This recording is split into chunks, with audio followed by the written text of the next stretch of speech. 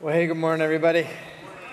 Good to see all of you guys. If this is your first time here at Hill City, my name is John Wagler. I'm part of this team, and just so grateful that you're here today with us. And I know it's a holiday weekend, and just thankful that you're here as well. It's a long holiday weekend, actually, because the kids had school off on Friday and all of that. And so hope you're enjoying this run. And then 95-degree weather again in September, which is awesome, right? But just happy that you're here. I'm even singing those songs. I was thinking about our this past few weeks as a church has been like fascinating, and sometimes, and I want you guys to feel this and know this and understand, what happens here in our community is not just about today. It's not just about a Sunday. It's not just about coming to church, but the full scope of things that happen within a community of people, from celebrations of marriages to funerals to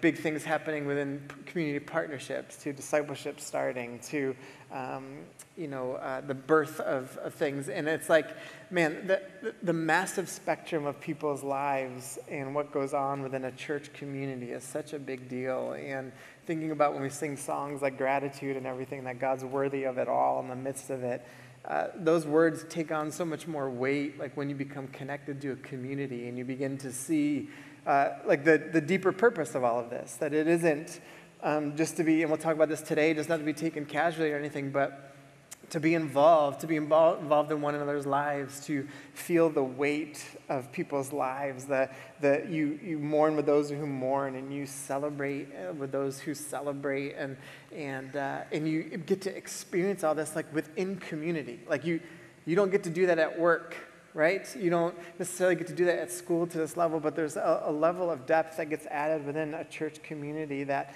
you can experience if we choose to engage it in the right way. And so some of these songs we'll sing Jireh at the end of this too, that, they just, when you get involved in a community and you understand like what it's actually supposed to be about, it's like, like some of the songs we sing, they start to just mean more. And they have just a level of depth to them once you cry with someone, or you laugh with someone, or you hold their newborn child, or, you celebrate this thing of life and everything. And so I encourage you guys right off the top. I wasn't even planning to say all this, but just to be involved, commit to community, and whether it's in discipleship or serving here in this community, and just be committed to it, and you'll start seeing the depth of what these things mean. Even what I'm going to preach on this morning, it takes on deeper depth when you understand what we're doing here and what all this means. And so I'm just say that as an encouragement. But we've been in this book of Revelation. We're in the third week of this. In the first week, we took kind of a high view of Revelation.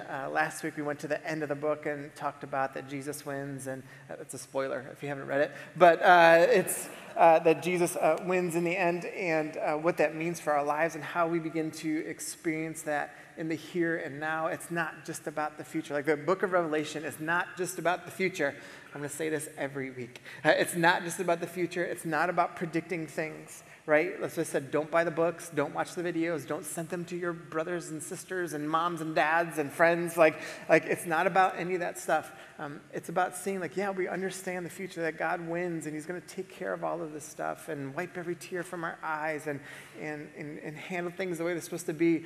But it's also about the present, and it's also about the past. It's all in there, and it's really about how we're supposed to be seeing our lives now, what it means to live this life out, to follow Jesus. As we've said each and every week so far, and we'll say this probably every week, that the main thought I want you to have around this book of Revelation is to stay grounded, the gospel works, right? To stay grounded, the gospel works. There's going to be a flurry of things that are coming our way with all the political debates and all the things going on, but it's stay grounded, the gospel works. Every time you open your browser, or every time you go on social media, everything, they're flooded with images. I think it's no, stay grounded, the gospel works. And so we want to concentrate on that every week. And then we want to, essentially through this series, have less fear and conspiracy, more wonder and awe and hope. All right? So that's the point of all of this as we begin to work through it. So how many of you guys believe that your ancestors and what they did play a role in like your life now? Right? Yeah, like your family of origin deeply matters and everything. I heard this one guy sharing recently. He's like, yeah, I was at a dinner party. This is the interview. I heard this guy talking. He's like, I was at a dinner party, and he's like, and the conversation was a little dull. And so I just said, hey, how do you guys think your ancestors inform your lives right now? That's like a funny like dinner party question, I guess. And he goes, everyone paused for a second, and then we had this like deep conversation about our ancestors, right? And how it gets woven in the stories we tell and everything else. And so the ancestry like deeply matters in terms of how we engage life around us. And so we're deeply impacted by all those that came before us and like how we see life and everything. And there's these stories that end up coming up. And so let me indicate it to you this way.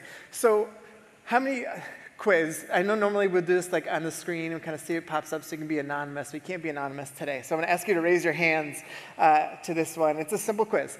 How many of you guys in the late 1700s, all right, what percentage of people do you think were actively engaged in church on a regular basis, like attending church roughly weekly, and had like a deeper faith, and like faith was like the centering of their lives? So late 1700s, all right?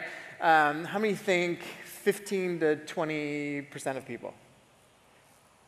Okay, we've got a few hands. Great. How many of you think 40 to 55%? All right. How many of you think 75 or above percent? Okay.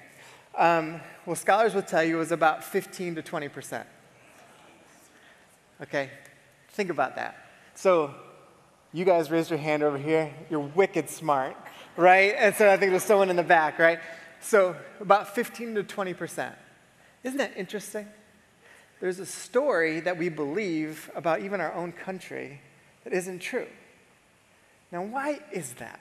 And why does that happen, right? The Great Awakening that ended up happening, which is big spiritual revival, and this movement said the numbers got up to about 34%. Just after the Civil War was actually the height of it, where it looked like it was getting close to about 50%. And then, it kind of like has dissipated since then. But you begin to see how easily a story is being told in a certain way, and we believe it, but it isn't the real story.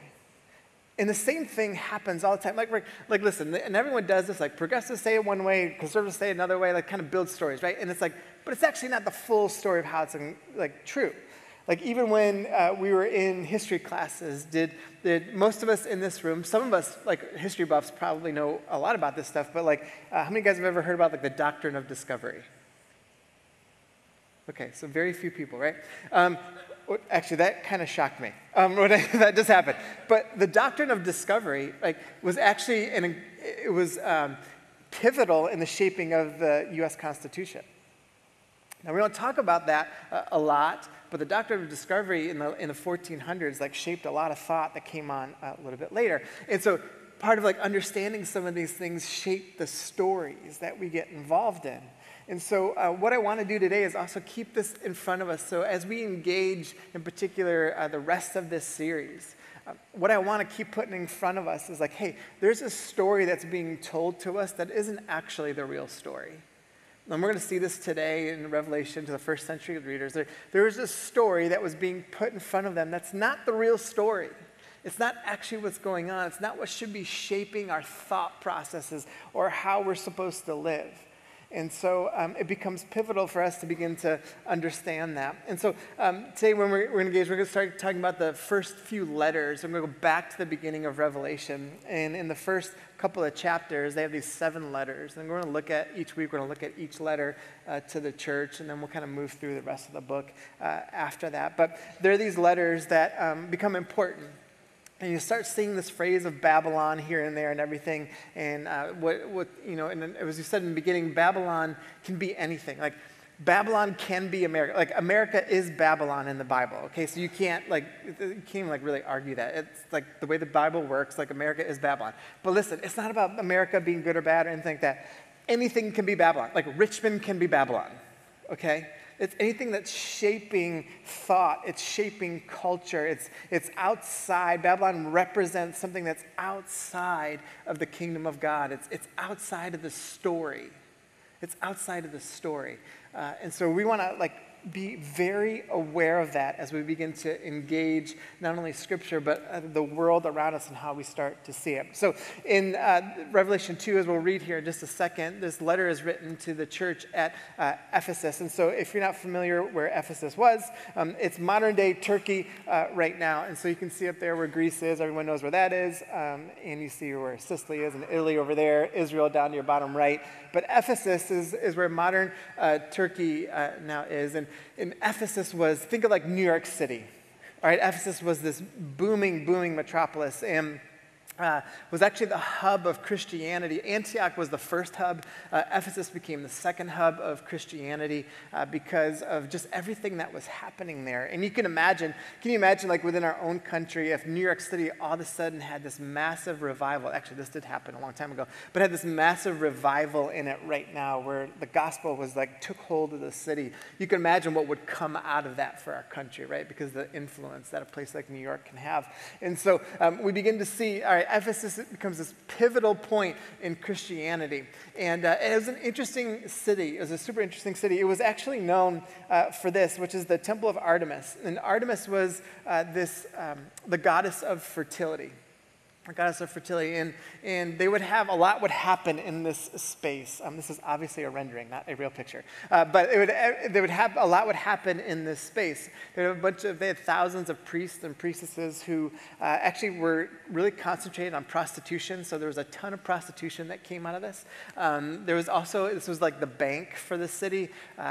They have this place where criminals, if they could get to, this is a deeper part of this, but they had this garden around the temple, and they had a tree in the middle of it, and the criminals would try to get close to the garden or the tree for asylum. And so it was an interesting place of kind of what they focused on and what they concentrated on. And they had a lot of idol worship. So every May 25th, anyone's birthday on May 25th? Anybody? Cool. There we go. Well, at your next birthday, you can don't actually celebrate this, but in May 25th, every May 25th, they would have this celebration in honor to Artemis, where they would take all the idols out of the temple. They would cleanse them as like a fertility ritual, and they would have these blessings, and they were expecting these blessings from the gods, and they would walk them all around the city, and then they had these debaucherous festivals and some other things too. But that was what Ephesus was. And in the midst of all of this was a second temple that was built that was supposed to be to worship Caesar, all right? And so the governor at this time was this guy named Domitian. He was a monster. We'll talk about him in a few weeks. He was an absolute monster. And but he was the governor at the time, but he was also really good with propaganda and convincing people of things. And so his son was actually he died really young. And typically when that would happen in Roman culture, they would determine, oh, you were not blessed by the gods. Like if a child died early, they'd be like, oh, the gods must have something against you. And so, but Domitian was really smart and manipulative, and he was able to figure out a way that, no, this was actually a beautiful thing because my son is actually one of the sons of gods, okay? And so the term son of God became prevalent with Domitian, and he had these coins printed. And so they would use these coins, and then what's supposed to represent is that's his son, all right, standing on top of Jupiter, which is this idea of divinity and control of celestial things. And then you see the stars that are around that. They're these 7 stars, okay, these 7 stars. And you might be thinking, why does this matter at all, right? And part of it is because I just think it's cool, and I'm just telling you guys that. But the other thing is, you're going to see here in just a second that this Revelation, when John writes in Revelation, he starts taking some little shots at Rome constantly. The language that is going to be used. You're going to see this even with the 7 stars. All right, you're going to see the 7 stars thing. It's what John's doing is he's not so subtly taking a shot at Babylon and the Roman Empire. And he's trying to get, you got to picture this. The people that would hear this, again, it would have been performed dramatically most of the time. But the people that would hear this letter were probably like small little house churches and who had gone through great persecution years and years and years ago. Now at this point when this letter is written, it's more in the comfort stage. It's not so much like extreme persecution, but they're in more a little bit of a comfort stage. But they're hearing all these stories. They're hearing all these stories are being presented to them. But here's what's interesting. At one point in time, this church in Ephesus was, again, a bustling Christian community. And they, at one point when, about 25 years, 30 years before John wrote this, Ephesus had essentially flipped over the entire economic system because of how much they loved Jesus. Like how much they were passionate about Jesus. And it changed everything. It changed everything, that the entire economy changed, the city changed, everything. But when John writes this, he's actually writing it to the next generation of people. And the reason why we got to remember that is because guess what? Quite often,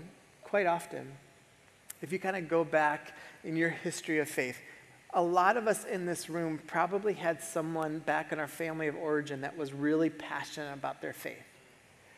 And that gets passed down. There's like a part that gets kind of centered in that. And sometimes it extends generations where the passion stays. Sometimes some of the story is, someone was passionate, the next generation came around and they forgot the passion. So for instance, you might see it this way, like a grouping of people went through great persecution to figure out their faith in Jesus. And they had to suffer and they had to go through so much. And then the passion was so great. And the next generation came and guess what? They didn't have to go through the persecution like the other group did. And so they were kind of a little more casual about their faith. And then the next group that came after that was a little more comfortable than the last group. And even there, it's man, you barely have any faith. And then all of a sudden it kind of keeps going till then it kind of runs its course again. It kind of comes back up. And so we see this so often in history. So when John writes this, he's writing to this second generation of people who got a little comfortable in their faith. And so here's what John states in Revelation 2 as he begins to write. He says, "To the angel of the church in Ephesus, these are the words from him who holds the 7 stars in his right hand."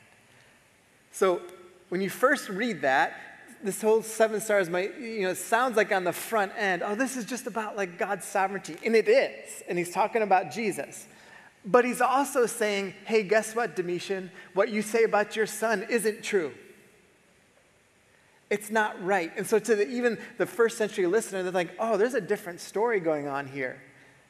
John's really serious about how he's engaging the world around. So there's an intensity to what he's writing.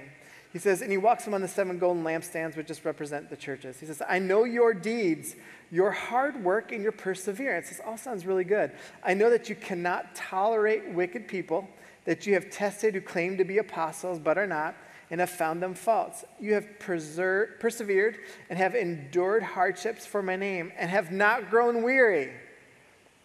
Does this seem positive or negative about Ephesus? Positive, right? We would all want to hear this. He continues on. He says this, "Yet I hold this against you." So Jesus is talking here, and I want to just pause here for a second. How does that make you feel when you hear that? Jesus is I see all the good things, and we'll talk about that in a second, but I see the good things, but I hold something against you.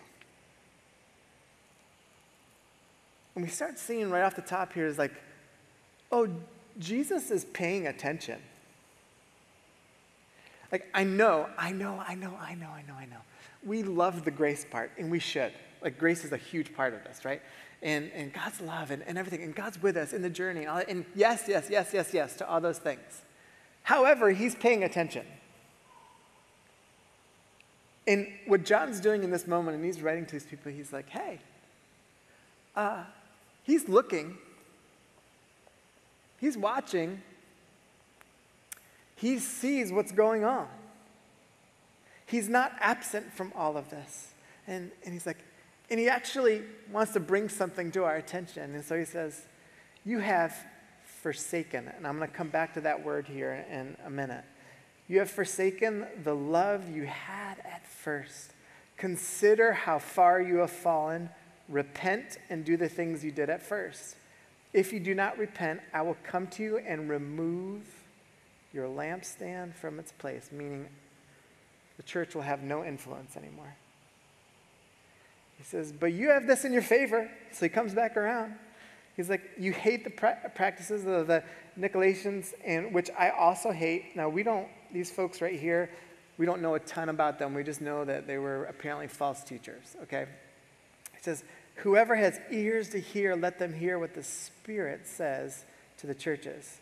To the one who is victorious, I will give the right to eat from what? Hopefully, if you were here last week, that all of a sudden means something different. Instead of just casually reading over it, that's why we went through all the tree stuff last week. And it's like, oh, hold on a second, this means more. This means more. Oh, this victory, it's like, I get to partake of the presence of God, this tree of life, which is in the what? Paradise of God. You guys remember what the paradise is? The garden. So he's taking us back to the way things should be. And so here's what I want us to see right here right off the top. Jesus confronts so we can conquer. Jesus confronts so we can conquer. Now what he's doing here in this section, he's writing this letter to them, and he's calling the church out for not being like the church is supposed to be. He's calling the church out for going against what Jesus taught. He's calling the church out for acting like Babylon, acting like the Roman Empire, acting like the culture around them, acting like Ephesus, okay? And so he's calling them out. And it's fascinating because so often when you look around right now, Christians are really good at calling out non-Christians for acting like non-Christians, but man, we're really bad about calling out each other how we're not acting like Christ. And it's funny because it's like, why would we care if a non-Christian is acting like a non-Christian? They're doing the very thing that they say that they are. We should be very concerned about those who say that they are Christians that don't act like Christ, who bring in the name of Jesus into something that's like, that is not like Jesus. Like that should be our greater concern, right? And that's exactly what Jesus is doing right here. He's pushing this in. He's like, let me tell you something. As John's writing this, and it's like, let me tell you, like, I'm going to call you guys out. I'm going to confront you on the things that are taking you away from me. And it's a really big deal. And it's interesting when we think about this idea of conquering, again, the story that we have been kind of crafted in of what it means to conquer is this idea of like dominate, right? To win, to overcome like something or someone, to take someone's land. Like that's what we think about like conquering a group of people. But in the Bible, you know what conquering is? Love. But that's not the story we're told. And that's not what's nurtured inside of us. But what the Bible says is like, oh, what's conquering? What does that look like? It's actually love. It's a passionate love, and the love that Jesus taught. It's love, and it's centered on love. And so we start seeing this, and you might start saying like, man, but Ephesus looks good, right? Like they have the doctrinal purity. They're trying to make sure there's no false teachers. They've persevered. They haven't grown like tired of anything. They've kept up this fight, and they've kept up doing like these really good things. And man, from the outside, it looks really good, and we should celebrate those things. There's even the one part where it says, you don't tolerate wicked things or false teaching. Isn't it like interesting? Even that moment, I'm like, whoa, that's so cool that in the Bible, what actually it's talking about is intolerance. Like, we live in a culture where we're supposed to tolerate everything. Yet what they're praised for is actually to not do that. To not tolerate anything that pushes you against the teachings of Jesus. Like, we shouldn't tolerate it. We shouldn't be okay with it. And so he's pushing us, and he even like celebrates that. He's like, man, there's so much good here, but something is actually missing. It's like, but they've done good things and all stuff, but here's what I want to say around the good part. Just because you did something positive doesn't inherently mean love is at the center of your intentions. We can get this twisted really easily. And I'm going to tell you why this happens in a minute. But just because you did something good doesn't mean love is at the center of what you're doing. Sometimes when we talk about what does it mean to be a better person, I've often joked, and you've heard me do this before, where if you want to have like a nice impact on society, there are simple ways you can do this. You can put your grocery cart back where it belongs, okay? Like you can, in the same grocery store, if you take something off a shelf, put it back. Like if you don't want it anymore, don't put the peanut butter in with the canned goods, right? Like put the peanut butter back where it belongs. If you don't, you are lazy, right? And you're hurting society with your laziness, okay? And so another way you can do this is you can, when you take clothes and you're at a store and you try them on, either bring them to the person that works there so they can hang them up and fold them, or here's an idea, fold them yourself and put them back where they belong, right? And so it's really simple of just being a better person. Like just like do things like that. It's really easy. Or another one, at the gym. You're literally working out and you can't put weights back where they belong. Like they put numbers on there to say the 20-pound dumbbell goes right there. The 35 doesn't, okay? All right, so it's just numbers. Like it's not hard to do. Just being a better person. It's not that hard. Listen, so the other day at the gym, and I want you to say, so we work out at U of R, and so all the students are back, and it's not their fault. It's actually an adult that does, not the students. But sometimes it gets a little crazier, and there's like more people around. So I'm using dumbbells, and I was looking for the 45s. I'm like, the 45s aren't here. But then I look over to the 15s, and the 45s are where the 15s are, and I'm like, dear, because like you do that, it ruins everything else, right? Like so nothing can go where it's supposed to go. So I just move them all, put them back where they're supposed to be, right? And I saw the person who did it, and so I just looked at them as I went on. Did I do a positive thing and a good thing? Yes. Was there love in my heart? No, not at all. Nothing but pure judgment over them, right? And with my Hill City shirt on too, which is not great, right? Like so, but nothing but that. So my point is like you can do something positive, but it doesn't mean that love is in your heart. And this is what like is happening here to the church. They're like, you can keep coming to church, but it doesn't mean love is in your heart. You can actually serve in an area, but it doesn't mean love is in your heart. You can give, but it doesn't mean love is in your heart. You could say you love Jesus, but it doesn't actually mean love is in your heart. And so we can start to see like, oh, hold on a second. There's something deeper that's going on here that we've got to be aware of. And so I want to highlight a few ways that we can become blinded here. That we can become blinded and how essentially what happens when we get in this space of like, you might be wondering like, but I'm doing good things. What do you mean love isn't there? And it's like, yeah, but there's some things that come into play that deeply impact us. And so here are 5 things that I'll quickly just run through. Like, how do we get to the point where we do the right things for the wrong reason? And this is like in our faith and in following Jesus. We're just going through the motions, right? It just becomes like, this is just like my rhythm of stuff. Like, you're not actually like, there's not a stirring in the passion in your soul.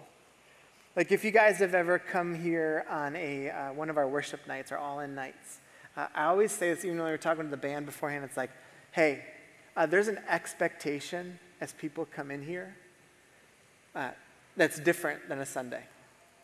There's an expectation because people are coming, they're choosing to come here an extra time, and they're coming in here because they're like, man, I want to worship, I want to get after it. There's a different expectation. It's not just going through the motions. There's something different inside of us. There's a passion that's there. Number 2, we view it as an obligation. It's like, I have to do this. And you kind of start feeling that. It's like, like when you really love someone, we're not doing things out of obligation, right? When there's a passionate love that's inside of us, it's like it's not out of obligation. Number 3, we're doing it because it looks good.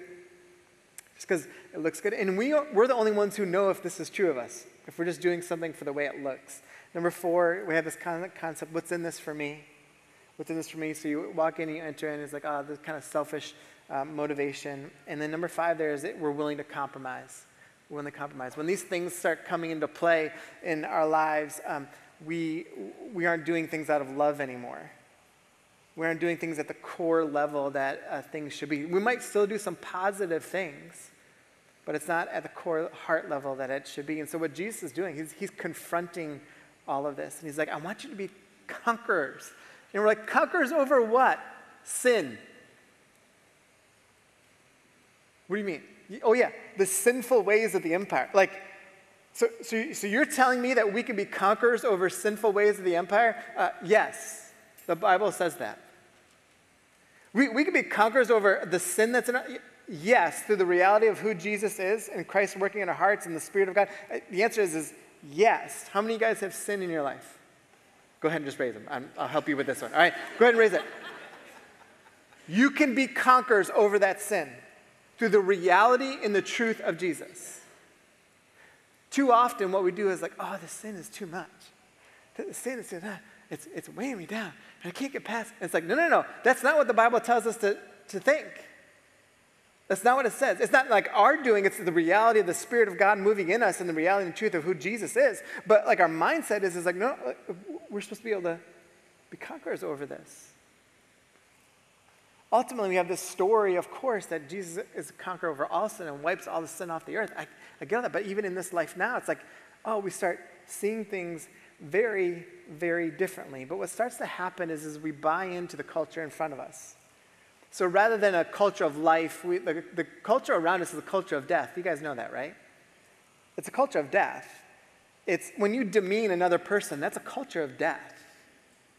You're trying to stomp out their identity when you demean, when you divide, and when you hate another grouping of people.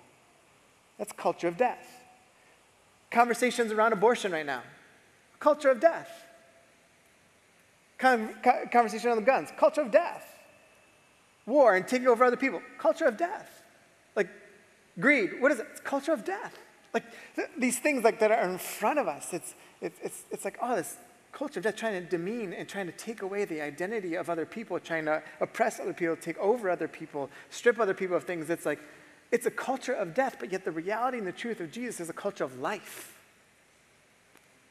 But man, when we get blinded, we start buying into all these other ideas that take us away from what Jesus desires for us. And he's like, pay attention. Pay attention. I don't know if you guys, I guess we're headed into a political season, and first debate just happened, and when the Democrats have their debates, the same thing would happen. Just listen to the language of the debates. And if you just pay attention, you'd be like, this is actually a culture of death. There is nothing here that actually represents the reality and the truth and the love of Christ. It happened in that debate. It'll happen in every debate to come. I don't care, Republican or Democrat. Doesn't matter. Like you'll see it. If you want to pay attention, you'll start seeing it. You'll start seeing it. It's like, oh man. So maybe I should stay grounded because the gospel works. Maybe. Fixation becomes like, let me get really concentrated on the reality of what's happening in Richmond and make a big difference for the kingdom of God in the city that I live in. Maybe this has become what it's about. It's like, that's what John said, hey, to the church at Ephesus, to the church in Richmond. I get the Roman Empire stuff. I get the America stuff. To the church in Richmond, can I talk to you for a second?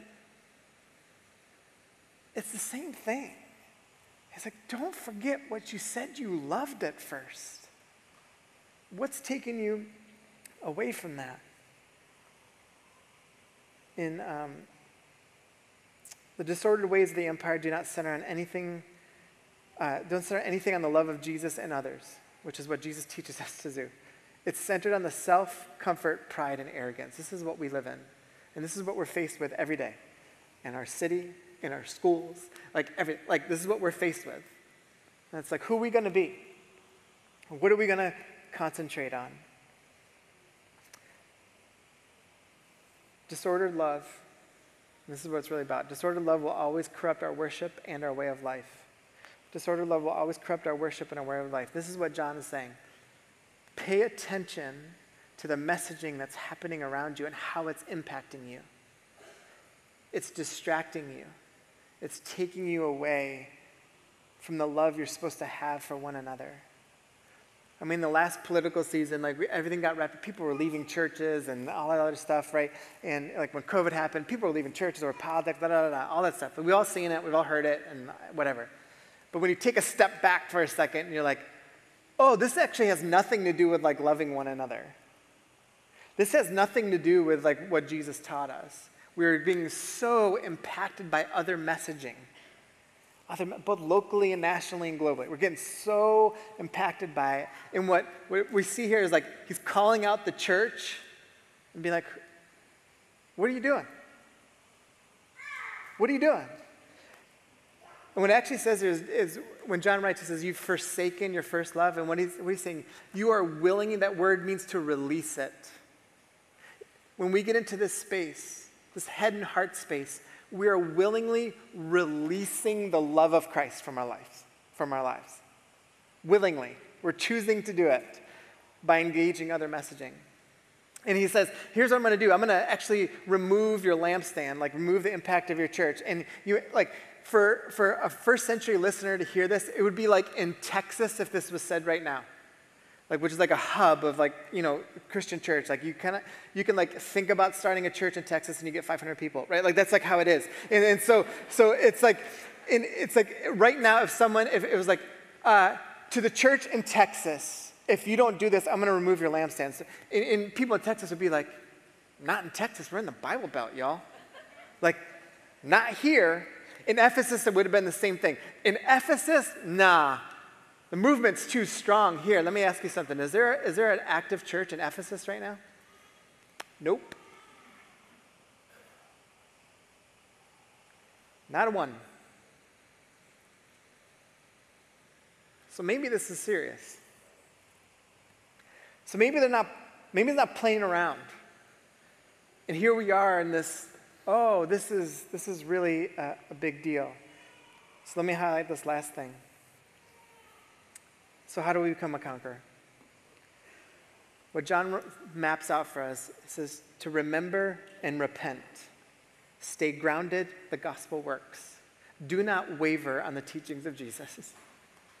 Stay grounded in the gospel. When all of this messaging is coming at you, and there's something that's happening with politics, and there's something that's happening in our city, there's something that's happening in our schools, and you want to jump on board with this messaging because you feel really passionate about it, you need to breathe and say, is this actually what Jesus taught me to do? Am I releasing my love of Christ by engaging in this? Or do I need to repent and turn away from that? Because guess what? I need to stay grounded in the gospel works. I need to remember the real story, not the fake stories that are being told to us. The real story of what's actually happening. The real story, what's in front of us. The real story about Jesus. The real thing that we can do. A passion, a love that can transform this city. Second thing is to be willing to live under the authority of Jesus. I know anti-authority is the way of the world right now. But to follow Jesus is to submit our lives to the reality and the teachings and who Jesus is. And we live under the authority of Jesus. And that's why we always say, you got an opinion, submit it to the authority of Jesus. You've got a view in life, submit it to the authority of Jesus. And the third thing there is communal discipline. I love the idea and reality that we all have to make a personal decision on whether or not to follow Christ. Yes. That is a part of this. But the larger part of Scripture is actually communal discipline, accountability, responsibility, to challenge one another. And this is why I say to be involved, to get in, to be a part of community together, to challenge one another, to open yourself up, be vulnerable with other people. In a grouping of people, we have a fairly large church in Richmond. It's a really large church, and it's you got to have groupings of people in your lives where you can be held accountable, to be challenged, for people to be like, you know what, you're doing that, but I don't see that as what Jesus taught. And you begin like helping one another in communal discipline. So here's just what I want us to think. I'm going to sing one more song. You guys can come up. I just want us to pause here for a second. Because Jesus wants to confront you today. And he wants to confront me today. And I want us to wrestle with this question of, have I released the love of Christ in some kind of way in my life? Like, chosen to release the love of Christ and live self-centered, live on however I want to go about this, think however I want to think, or go whatever. Have I chosen to release this love that I say that I have? You guys can bow your heads, and I just want you to think about this for a minute. And the band's going to lead us in a song here.